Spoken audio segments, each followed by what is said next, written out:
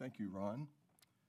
What a joy it is to be back with you and to have this time of worship together with you. Appreciate the song service and appreciated the words in the songs that we were singing this morning.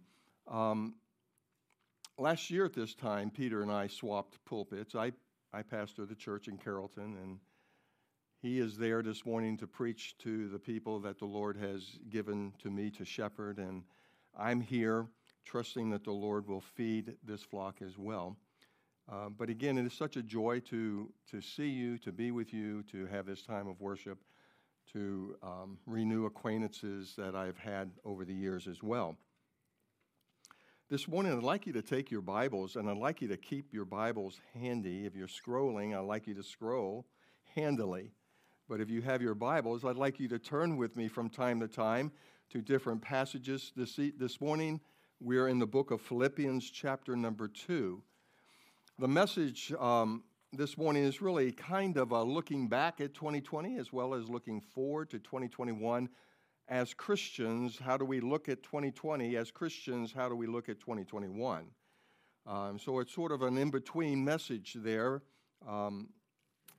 2020 obviously has been a challenging year for all of us and has been challenging in the life of the church as well. 2021 holds some similar challenges, perhaps even more difficult ones. So we want to look at that and see what the Apostle Paul tells us in Philippians chapter 2. I'd like to actually start reading down in verse number 5 and read through the first part of verse number 16. Chapter 2, beginning at verse number 5. Have this mind among yourselves, which is yours in Christ Jesus, who though he was in the form of God, did not count equality with God a thing to be grasped, but emptied himself by taking the form of a servant, being born in the likeness of men, and being found in human form, he humbled himself by becoming obedient to the point of death, even death on the cross. Therefore God has highly exalted him and bestowed on him the name that is above every name, so that at the name of Jesus every knee should bow in heaven and on earth and under the earth, and every tongue confess that Jesus Christ is Lord, to the glory of God the Father. Therefore, my beloved, as you've always obeyed, so now, not only as in my presence, but much more in my absence, work out your own salvation with fear and trembling, for it is God who works in you both to will and to work for his good pleasure. Do all things without grumbling or disputing, that you may be blameless and innocent, children of God without blemish, in the midst of a crooked and twisted generation, among whom you shine as lights in the world, holding fast to the word of life. Perhaps a better translation comes from the King James, where we find the words in verse 16, holding forth to the word of, or holding forth the word of life. Well, this passage is, of course, a reference to our Lord's incarnation, our Lord's coming, as well as to our Lord's crucifixion, his death on the cross. But it also highlights something that Ron prayed in his prayer, and that is that it is upon the basis of what we read in the first part of Philippians 2 that Christians have unity. Our unity is around truth. Particularly, it's around the truth of the gospel of Jesus Christ. That is what allows us to come together with the variety of backgrounds that we have, no matter where we are in this world. We can get along with someone else who holds to the truth concerning Jesus Christ. That he is, in fact, the Lord of Lords, that he will one day be recognized by all to be that very thing. So that's the basis upon which we can have unity. It's also the very basis that divides us from the rest of the world. We claim this to be the truth, and we claim this absolute truth in the midst of a postmodern world where there are no absolute truths. And so that immediately separates us out from the rest of the world. It also makes the world rather hostile to us. For we are claiming to not only know the truth, we are claiming to have experienced the truth in Christ. We are claiming to proclaim this truth, where Jesus said, I am the way, the truth, and the life, that no man can come unto the Father but through him. And so we claim that in a world which says you can't claim that. And more that is the case for us in this culture and in this society. Our text particularly this morning comes from verses 14 through 16 in Philippians 2. And the title of the message is that living in a morally and spiritually corrupt world. Living in a morally and spiritually corrupt world. You can see in verse 15 that that's where I really get the title. In verse 15, again, the Apostle Paul is writing to believers at Philippi. And he says to them in the first century, he says that they are to be children of God without blemish in the midst of a crooked and twisted generation among whom they shine as luminaries. We live in the midst of a crooked and perverse generation today, even as the Philippian believers did in the day that the Apostle Paul was writing the book of Philippians. We're living in a morally and spiritually corrupt world, aren't we? Now, for a number of us, and I'll look across the congregation this morning, for a number of us, our world's decline, our nation's decline has been taken to a level that we probably could have never imagined. We see that in the decline of the family over the last several decades.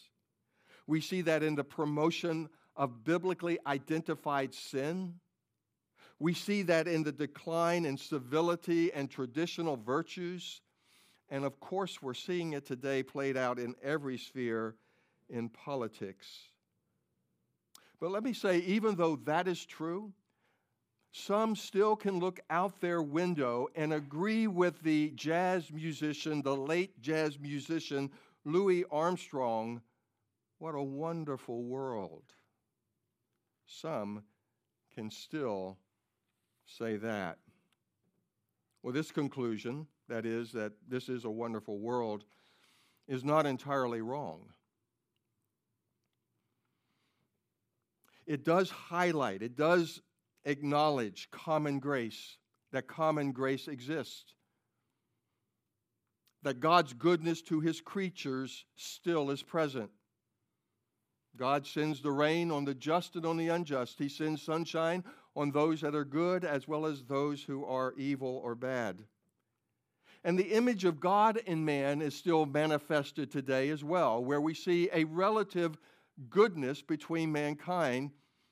In my neighborhood, for example, I will from time to time see neighbors pitching in with other neighbors, taking care of different things and different needs that individuals have. We also see it as people participate in benevolent activities, whether it's feeding the poor or taking care of those who are sick or perhaps sitting with those who are lonely. So there's a relative good that goes on simply because the image of God is still present, isn't it? This conclusion of Louis Armstrong, as he sang the song, What a Wonderful World, this conclusion also acknowledges that Christianity has impacted the world positively. We've lived in a land, we've been privileged to live in a land where the influence of Christianity has been great.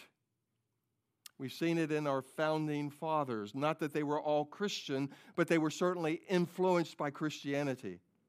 We see it in our founding documents, where again, Christianity has had an influence. We've seen it in our morals in time past. We've seen it in our speech in the time past. We've seen it in the way that others have treated others in days gone by. We've seen it in an awareness of God. We've seen that. But in a large way, this has dramatically changed. The biblical God is no longer central in our culture's psyche, at least to a large and favorable extent. He's no longer central.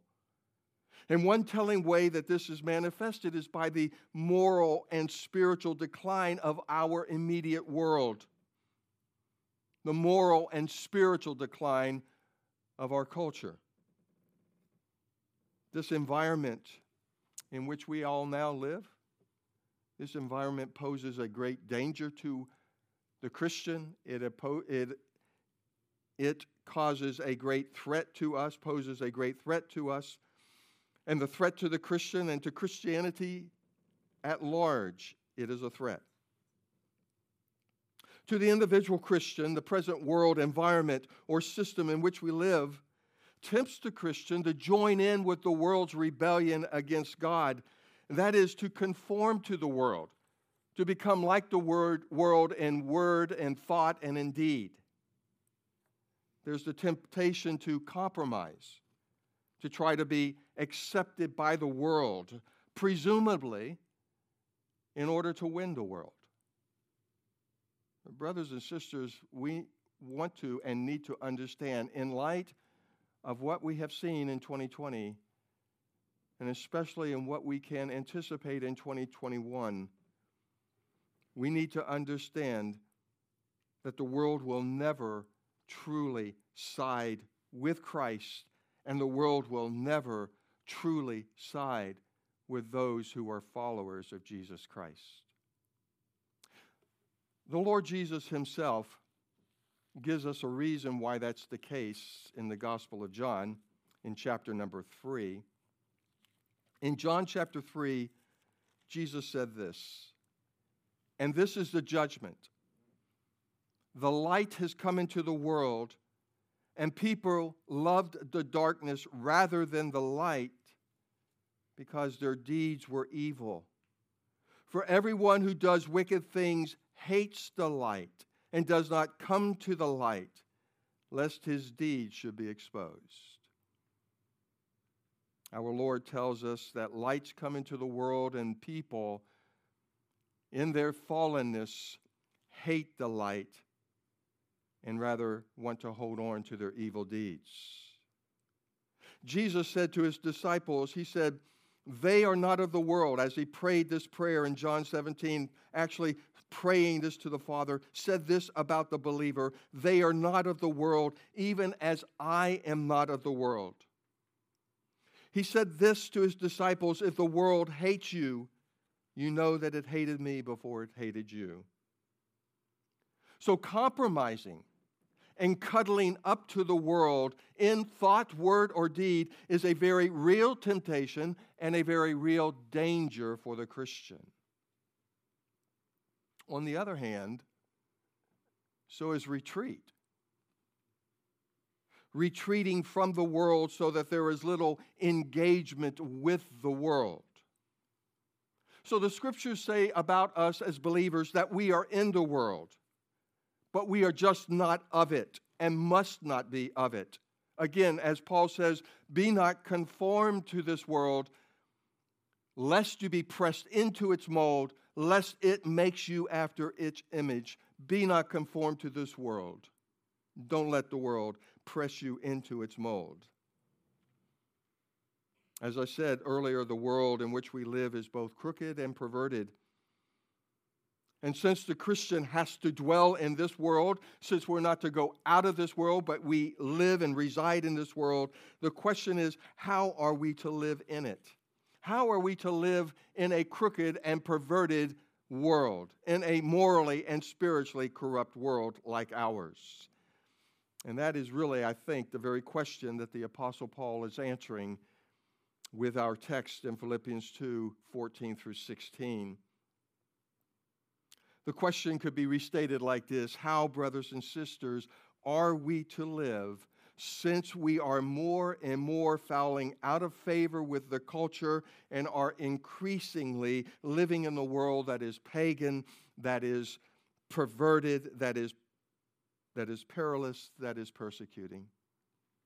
How are we to live in that world? And the apostle tells us here in these verses. He tells us as Christians that we are to do three things. First, he tells us that we are to submit fully to the will of God. Submit fully to the will of God. I want you to back up, if you would, in Philippians 2 to verses 12 and 13, which really gives us the context for this first point: submit fully to the will of God. Paul says, work out, reading from the NASB here, he says, work out your salvation with fear and trembling, for it is God who is at work in you both to will and to work for his good pleasure. So what Paul says in this verse, or these verses, he says that Christians are to act out the salvation that God has worked in them. They are to live as people who have been saved. We are to live as people who have been saved from our sin. We have a different relationship to sin since we have been saved. And so the Apostle Paul tells us that we are to do that which God tells us to do. We are to work out our salvation with fear and trembling. In other words, the Christian is to give expression to the grace of God in their lives. Let's understand that we do not work for our salvation. We do not work toward our salvation. We do not work at our salvation. Christians are to work out that which God has already worked in them by virtue of regeneration, by virtue of their conversion or repentance and faith in Jesus Christ. But then Paul said an interesting thing next. He tells us that God is the one who is actuating our working out of our salvation.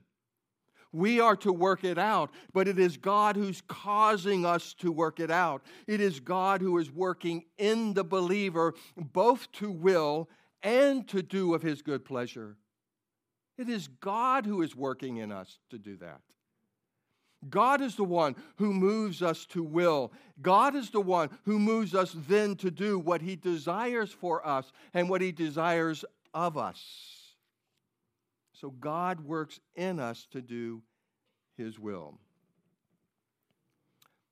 For example, how is it that I came to be a preacher?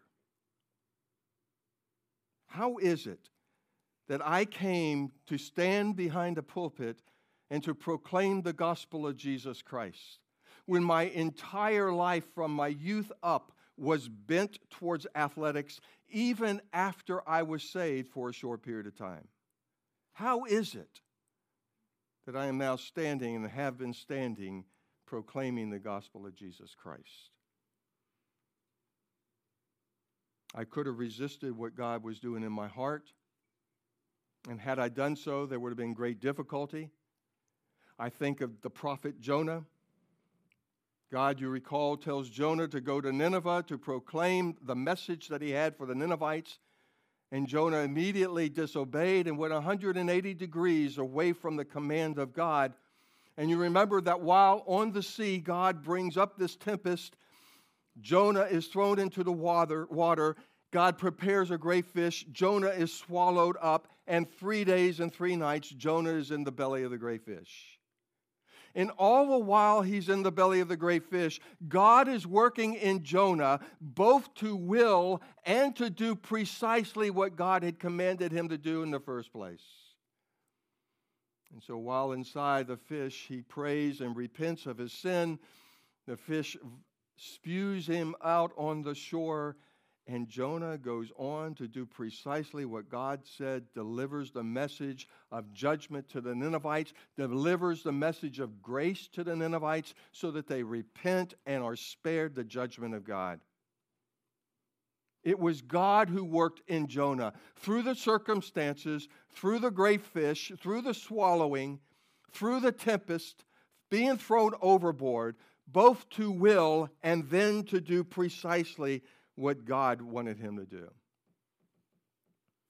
What God wants, though, for us as believers, He works in the Christian. He works in our hearts to fully submit to whatever He is working in us to be and to do. God wants us to fully submit to His will.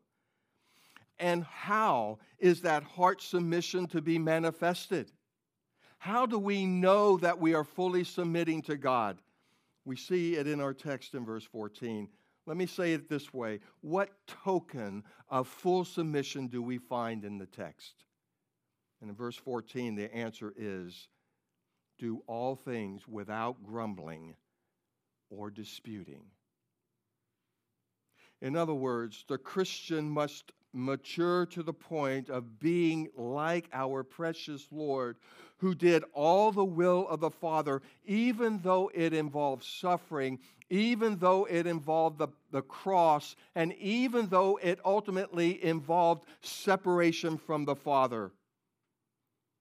We read about His suffering in Philippians 2, verse 8. He humbled Himself by becoming obedient to the point of death, even death of the cross. So Jesus submitted fully to the will of the Father, even though it involved hardship and suffering. He did not complain in his heart. He did not dispute or argue with God about the Father's will. He did the Father's will. He fully submitted to what God wanted him to do. And even in the Garden of Gethsemane, even in the midst of the anguish of that time, Father, if it's possible, remove this cup from me. Nevertheless, not what I will, but thy will be done. It was a full submission to the will of his heavenly Father.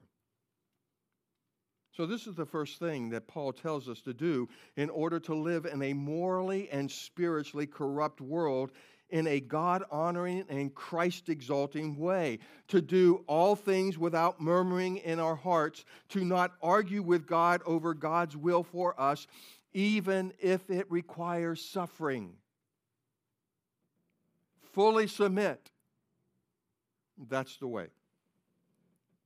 To help us to further think through this, the Apostle Paul tells us in another place in 1 Corinthians, he tells us that the things that took place in the life of the nation of Israel in the Old Testament had been recorded for our edification and for our encouragement as believers.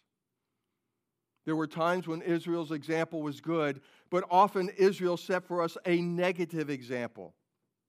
For example, think of how God had to work in them first to will and then to do His will in leaving Egypt. God raises up Moses.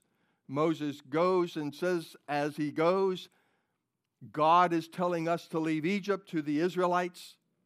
They aren't sure about it at all, so he performs the miracles that God told him to perform, and they're on board. They believe God. They're ready to go. And so he goes to Pharaoh, and he says, let my people go. God says, let my people go.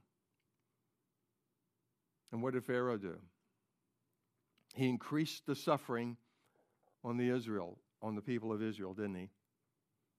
He made their workload harder, and they began to grumble and complain under the load of the suffering.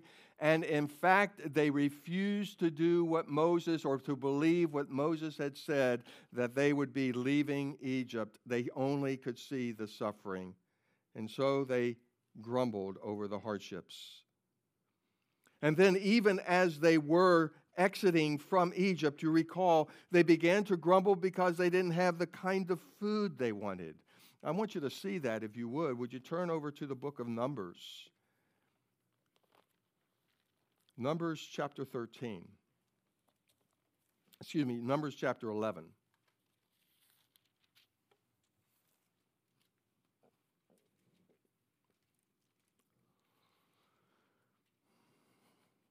beginning of verse 1, reading down through verse 9, we begin to listen to the nation of Israel as they began to grumble over the provisions of God. And it says, and the people complained in the hearing of the Lord about their misfortunes. And when the Lord heard it, his anger was kindled, and the fire of the Lord burned among them and consumed some outlying parts of the camp. Then the people cried out to Moses, and Moses prayed to the Lord, and the fire died down. So the name of that place was called Taberah, because the fire of the Lord burned among them. Now the rabble that was among them had a strong craving, and the people of Israel also wept again and said, "Oh, that we had meat to eat. We remember the fish we ate in Egypt that cost nothing, the cucumbers and the melons, the leeks and the onions and the garlic. But now our strength is dried up, and there is nothing at all but this manna to look at." Now the manna was like a coriander seed, and its appearance was like that of bdellium. Now the people went about and gathered it and ground it in hand mills, or beat it in mortars, and boiled it in pots and made cakes of it. And the taste of it was like taste of cakes baked with oil. When the dew fell upon the camp in the night, the manna fell with it. They grumbled at the very provisions of God, didn't they? They not only grumbled, but they argued and disputed towards God. So that which was taking place in their heart began to manifest itself outwardly as they complained audibly. Later on, even after this incident in Numbers 13, the 12 spies finally get to go into the promised land. For 40 days they're in the promised land. They see that the land is precisely what God said their land was going to be like, a land flowing with milk and honey. And they come back after their mission carrying large clusters of grapes, giving the report that it's precisely what God said, except the inhabitants of the land are too strong for us. They're giants in the land, and we seem like grasshoppers in our sight compared to them. And so they began to grumble and complain once again, even though it was clear that God had made it a point that this was to be their land, that they were to conquer the land. They complained at what it might cost them. They complained at the suffering that would come as a result of taking the land. Brothers and sisters, isn't that an apt picture of the way many of us deal with the unpleasant aspects of God's will in our lives? Instead of full submission, there is evidence of resistance through complaining hearts and outward argumentation vented towards the Lord. And that is not the way to live in a crooked and perverted culture. It simply does not reflect who our God is. Our God is great, is He not? Our God is faithful, isn't He? Our God is loving to His own, isn't He? Our God has promised and faithfully fulfills His promises to us, doesn't He? Our God is a good God, isn't He? And He's always good to us as the people of God, isn't He? This is not the way, then. Grumbling and disputing is not the way to not only live in a crooked and perverted generation, it does not give the witness to the Lord's salvation in us. That we have been delivered from our sin. That we have a living hope, not a meaningless, therefore, life. We have a hope that is alive. We have a hope that is sure. We have a hope that is eternal. It's ours by virtue of all that Christ has done in shedding His blood on the cross and rising from the dead, affirming that he was precisely all that he said he was and accomplishing our salvation. Question, I think, then becomes, if full submission is what God is after, the question is, how can the Christian do this?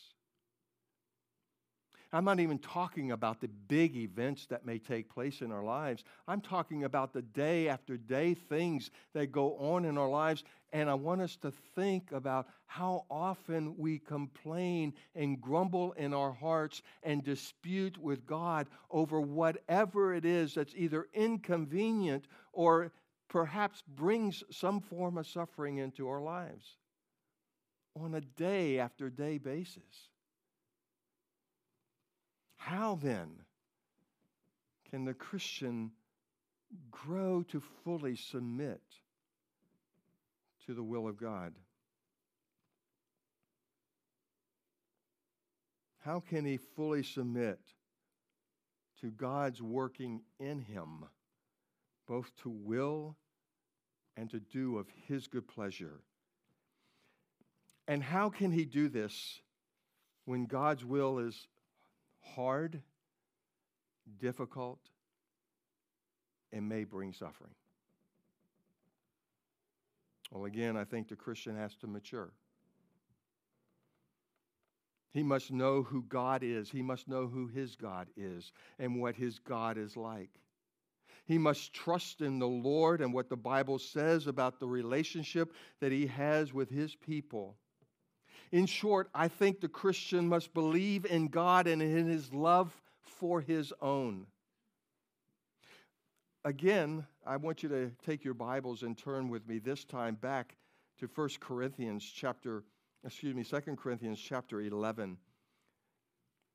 And I asked this question of the Apostle Paul: what enabled Paul to keep going? And then I looked at the life of the Apostle Paul and what it was like. And I want you to see what the life of the Apostle Paul was like. What was it like? Beginning at verse number 23. Paul says, "Are they servants of Christ? I'm a better one. I'm talking like a madman, with far greater labors, far more imprisonments, with countless beatings, and often near death. Five times I received at the hands of the Jews the 40 lashes less one. 3 times I was beaten with rods. Once I was stoned. 3 times I was shipwrecked. A night and a day I was adrift at sea, on frequent journeys, in danger from rivers, danger from robbers, danger from my own people, danger from Gentiles, danger in the city, danger in the wilderness, danger at sea, danger from false brothers, in toil and hardships, through many a sleepless night, in hunger and thirst, often without food, in cold and exposure, and apart from other things, there is the daily pressure on me of my anxiety for all the churches." That was what his life was like in the pursuit of the will of God for him. What enabled the Apostle Paul to get up after being beaten 5 times, after receiving 40 lashes less one, after being beaten by rods, after being stoned and left for dead, and all the other things? What would possibly keep him going and then write in Philippians, do all things without murmurings or disputings? Turn over to Romans chapter 8, and I think we see the answer in Romans 8, which not only was for him, but it's for all Christians. Romans 8, beginning at verse number 35. Listen to what he says. "Who shall separate us from the love of Christ? Shall tribulation or distress or persecution or famine or nakedness or danger or sword? As it is written, for your sake we are being killed all the day long. We are regarded as sheep to be slaughtered. No, in all these things we are more than conquerors through him who loved us. For I am sure that neither death, nor life, nor angels, nor rulers, nor things present, nor things to come, nor powers, nor height, nor depth, nor anything else in all creation will be able to separate us from the love of God in Christ Jesus our Lord. Here's a man who was able to keep going in the midst of all of his suffering and hardship that came upon him by virtue of the fact that he was an apostle of Christ. And to do it without murmurings and disputings on the basis of he knew that everything that took place in his life was under the umbrella of God's love for him. And that nothing could separate him from that love. And so earlier in Romans 8 and verse 28, and we know that all things work together for good to those who love God, to those who are called according to his purpose. He knew his God. He knew his God's love, and he knew that nothing in this world could ever separate him from that love of God which is in Christ Jesus our Lord. So how is it? How is it that the Christian can keep on with the token of no murmuring and no disputing to fully submit to the will of God? He knows his God loves him. And even when he is corrected, the book of Hebrews chapter 12 tells us, despise not the chastening of the Lord, for whom the Lord loves he corrects, even as the Father the Son in whom he's delighting. And so the Christian must mature to the place of knowing his God and knowing his God's love.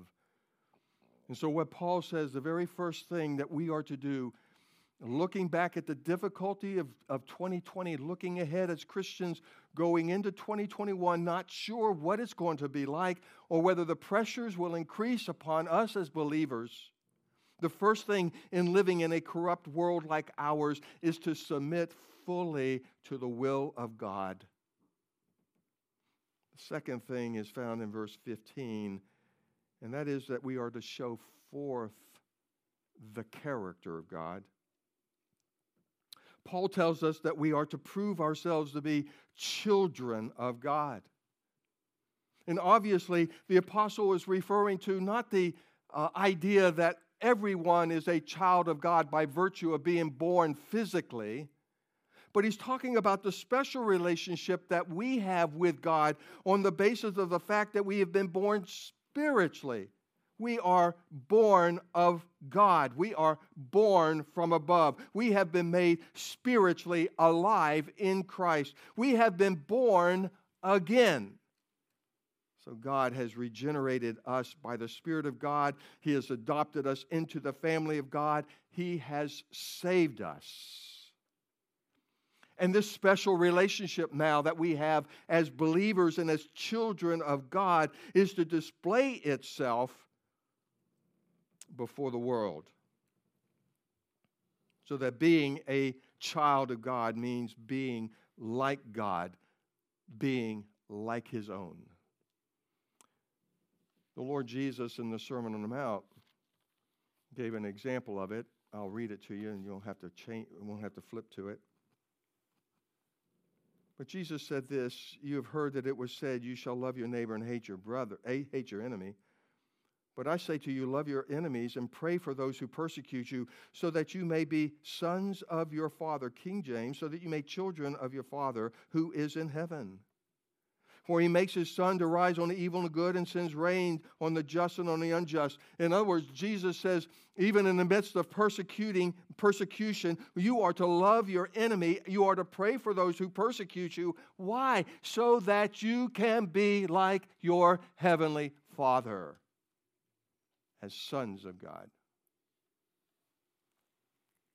So what he says is that our special relationship as children of God is to be reflected in the way that we live, and our living, therefore, is to be like our God. It is to reflect the God who is our Father.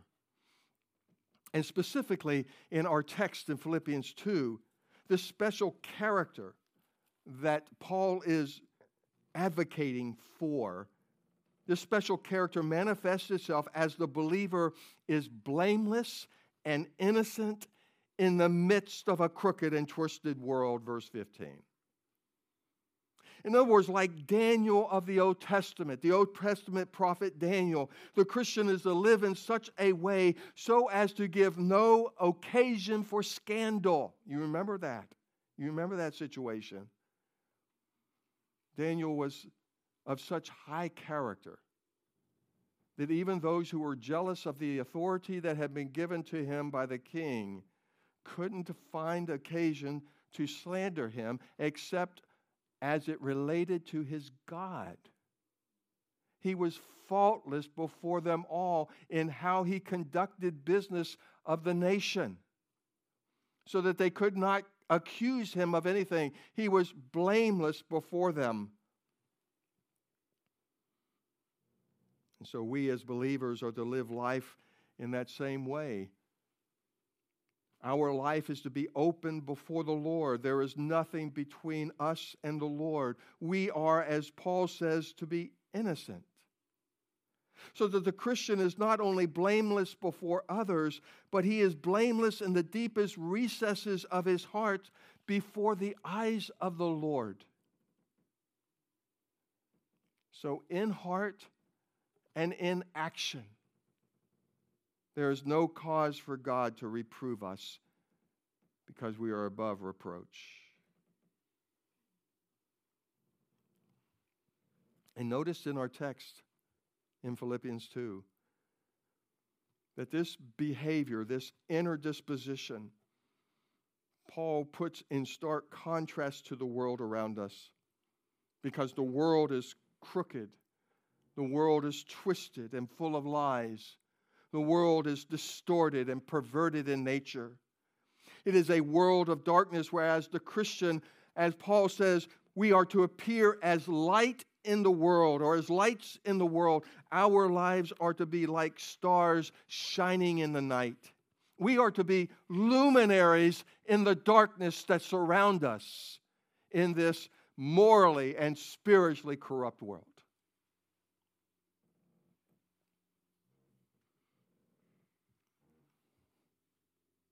And we are this as we show forth the character of God.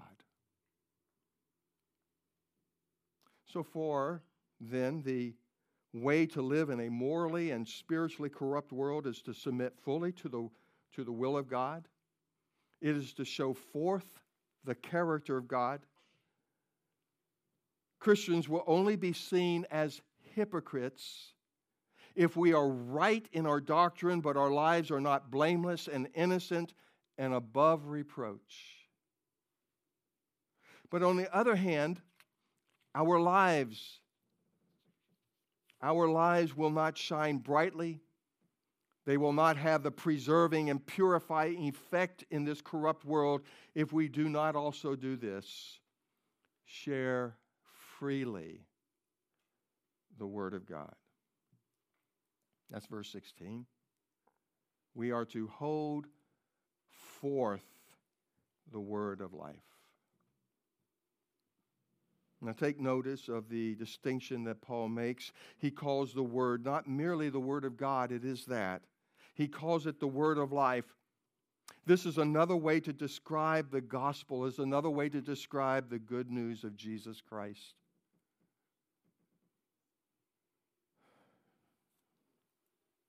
Christians are to share freely. They are to hold forth the gospel.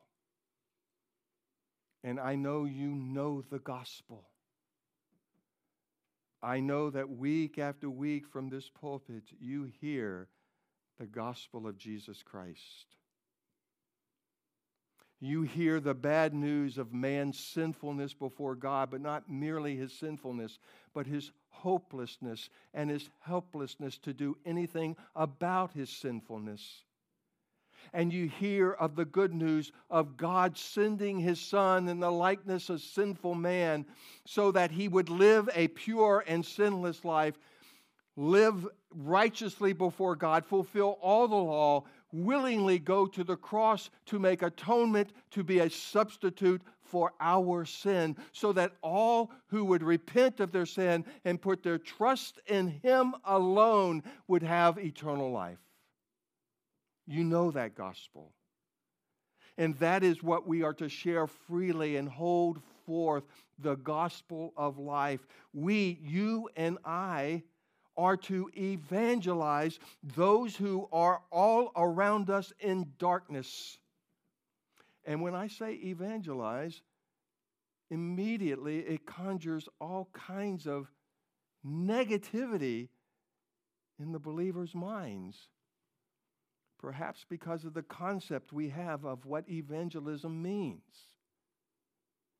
For some, it is this fearful thing of having to go around and knock on everybody's door and confront them fresh, not knowing them, and try to tell them the gospel knowing that they're going to slam the door in your face. For some, that's what evangelism conjures in their mind. And there are some who are very good at doing that, but not very many. So this negativity, I want us to just look at evangelism through three basic things. Number one, it must be done by all.